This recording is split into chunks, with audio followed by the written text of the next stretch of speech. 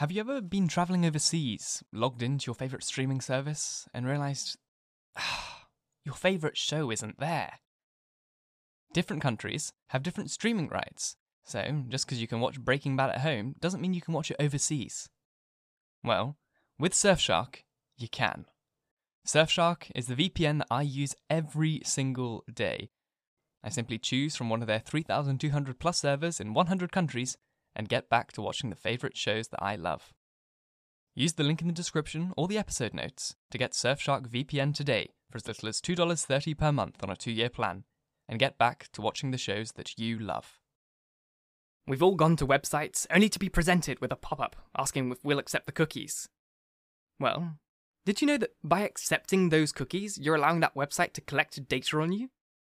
These websites will then sell your information to data brokers, who will then create a digital profile of you, which can be used by banks, advertisers, and scammers against you. Well, thanks to Incogni, you no longer need to worry about your data being stolen and sold. Incogni is a tool that will remove your data from these companies for you. All you need to do is sign up, allow Incogni to work for you, and they will contact data brokers on your behalf and guarantee that your digital ID is removed from the internet. Use the link in the description and episode notes and get Incogni today for $6.49 per month on a year plan, and protect your data and digital ID. Hello, and welcome to the Essential Reads podcast. My name is Isaac, and my goal is to bring to you a bunch of classic English audiobooks in an easy and accessible way. This podcast is brought to you by my store. I will publish all my audiobooks in podcast format here, but if you really want to support me in making these, or just want to listen to them when disconnected from the internet, then you can buy my audiobooks for $5 at theessentialreads.myshopify.com. The link will be in the description. The War of the Worlds by H.G. Wells. Chapter 9.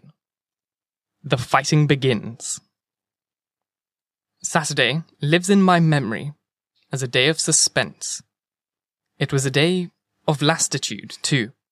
Hot and close, with, I am told, a rapidly fluctuating barometer. I had slept but little, though my wife had succeeded in sleeping, and I arose early. I went to my garden before breakfast and stood, listening, but towards the common there was nothing stirring but a lark. The milkman came as usual. I heard the rattle of his chariot, and I went round the side gate to ask the latest news. He told me that during the night the Martians had been surrounded by troops, and that guns were expected. Then, a familiar, reassuring note. I heard the trains running towards Woking.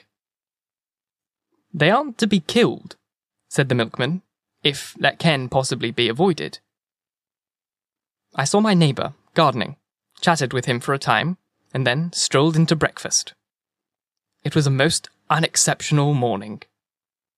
My neighbour was of the opinion that the troops would be able to capture or to destroy the Martians during the day. "It is a pity that they make themselves so unapproachable," he said. "It would be curious to know how they live on another planet. We might learn a thing or two." He came up to the fence and extended a handful of strawberries, for his gardening was as generous as it was enthusiastic. At the same time, he told me about the burning of the pine woods about Byfleet golf links. "They say," said he, "that there's another of those blessed things fallen there. Number 2. But one's enough, surely. This lot will cost the insurance company a pretty penny before everything's settled." He laughed with an air of greatest good humour as he said this. The woods, he said, were still burning, and pointed out a haze of smoke to me. "They will be hot underfoot for days, on account of the thick soil of pine needles and turf," he said, then grew serious over poor Ogilvy. After breakfast, instead of working, I decided to walk down toward the common. Under the railway bridge, I found a group of soldiers, sappers, I think, men in small round caps, dirty red jackets unbuttoned and showing their blue shirts, dark trousers, and boots, coming to the calf. They told me no one was allowed over the canal, and, looking along the road toward the bridge, I saw one of the cardigan men standing sentinel there. I talked with these soldiers for a time. I told them of my sight of the Martians on the previous evening. None of them had seen the Martians, and they had but the vaguest ideas of them. So they piled me with questions. They said that they did not know who had authorized the movements of the troops. Their idea was that a dispute had arisen at the Horse Guards. The ordinary sapper is a great deal better educated than the common soldier, and they discussed the peculiar conditions of the possible fight with some acuteness. I described the heat ray to them, and they began to argue among themselves. "Crawl up under cover and rush 'em," says I, said one. "Get out," said another. "What's cover against this here heat? Sticks to cook ya. What we got to do is go as near as the ground will let us, and then drive a trench. Blow your trenches. You always want trenches.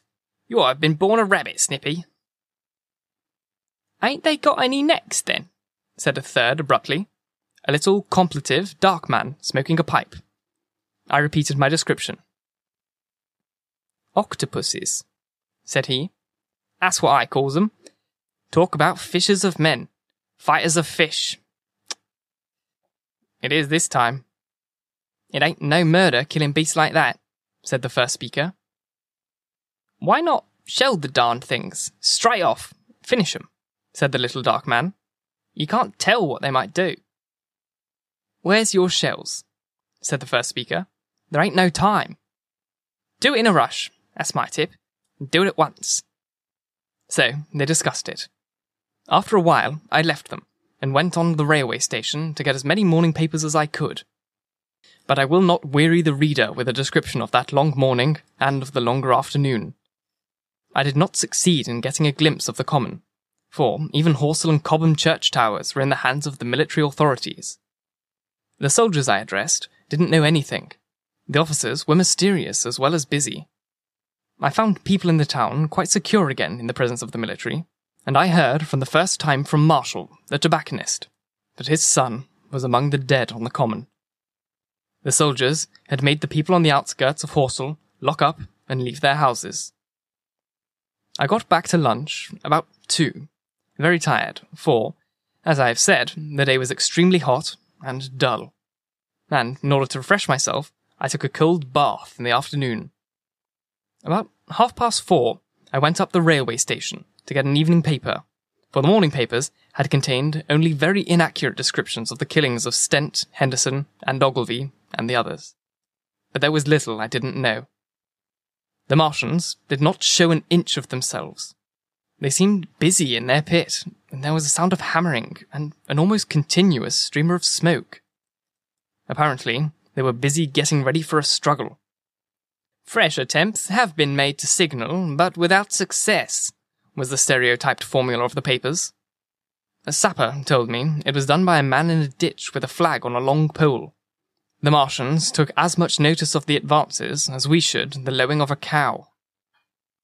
I must confess, the sight of all this armament and all this preparation greatly excited me. My imagination became belligerent and defeated the invaders in a dozen striking ways. Something of my schoolboy dreams of battle and heroism came back. It hardly seemed a fair fight to me at that time.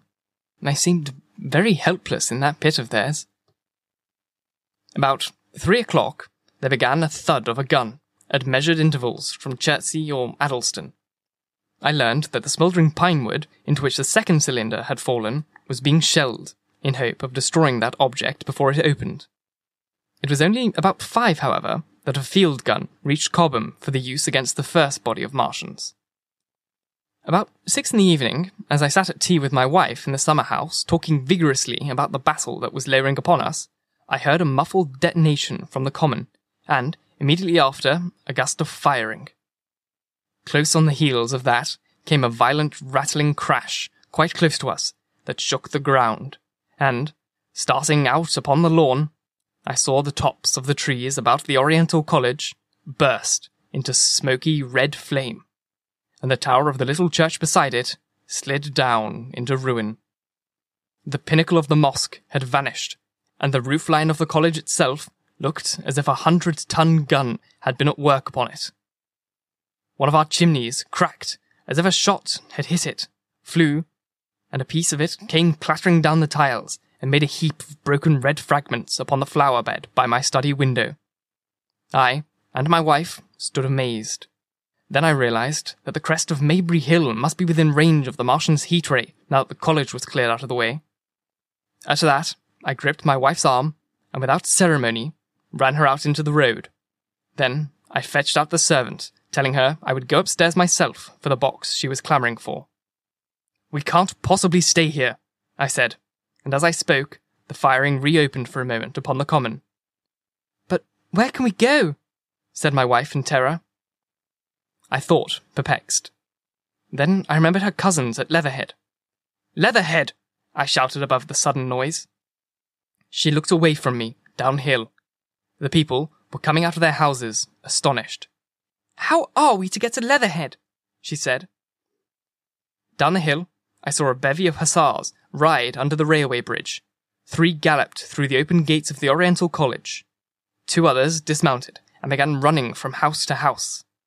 The sun, shining through the smoke that drove up from the tops of the trees, seemed blood red, and threw an unfamiliar, lurid light upon everything. "Stop here," said I. "You are safe here." And I started off at once for the Spotted Dog, for I knew the landlord had a horse and a dog-cart. I ran, for I perceived that in a moment everyone upon this side of the hill would be moving. I found him in his bar, quite unaware of what was going on behind his house. A man stood with his back to me, talking to him. "I must have £1, said the landlord. "I've got no one to drive it." "I'll give you 2, said I, over the stranger's shoulder. "For what?" "I'll bring it back by midnight," I said. "Lord," said the landlord, "what's the hurry? I'm selling my bit of pig. £2, and you will bring it back? What's going on now?" I explained hastily that I had to leave my house, and so secured the dog-cart. At the time, it had not seemed to me nearly so urgent that the landlord should leave his. I took care to have the cart there and then, drove it off down the road, and, leaving it in charge of my wife and servant, rushed into my house and packed a few valuables, such plates as we had, and so forth. The beech trees below the house were burning while I did this, and the palings up the road glowed red. While I was occupied in this way, one of those dismounted hussars came running up. He was going from house to house, warning people to leave. He was going on as I came out of my front door, lugging my treasures, done up in a tablecloth. I shouted after him, "What news?" He turned, stared, bawled something about crawling out of the thing like a dish cover, and ran onto the gate of the house at the crest. A sudden whirl of black smoke driving across the road hid him for a moment. I ran to my neighbour's door and rapped to satisfy myself on what I already knew, that his wife had gone to London with him and had locked up their house. I went in, again, according to my promise, to get my servant's box, lugged it out, clasped it beside her on the tail of the dog-cart, and then caught the reins and jumped up into the driver's seat beside my wife. In another moment we were clear of the smoke and noise, and spanking down the opposite side of Maybury Hill towards Old Woking. In front was quite a sunny landscape, a wheat field ahead on either side of the road, and the Maybury Inn with its swinging sign. I saw the doctor's cart ahead of me. At the bottom of the hill, I turned my head to look at the hillside I was leaving. Thick streamers of black smoke, shot with threads of red fire, were driving up into the still air, and throwing dark shadows upon the green treetops eastward. The smoke already extended far away to the east and west, to the Byfleet pine woods eastward, and to Woking on the west. The road was dotted with people running towards us, and, very faint now, but very distinct through the hot, quiet air, one heard the whir of a machine gun that was presently stilled, and an intermittent crackling of rifles. Apparently, the Martians were setting fire to everything within range of their heat ray. I am not an expert driver, and I had immediately to turn my attention to the horse. When I looked back again, the second hill had hidden the black smoke. I slashed the horse with the whip, and gave him a loose rein until I overtook and passed the doctor between Woking and Send. Thank you so very much for listening. If you enjoyed, please like, comment, share, all that jazz, And if you really enjoyed, do subscribe because there's more to come. And if you're listening on podcast, please leave a review because it allows this to get in front of more people, and that would be fantastic. Once again, thank you for listening. And until next time, bye-bye.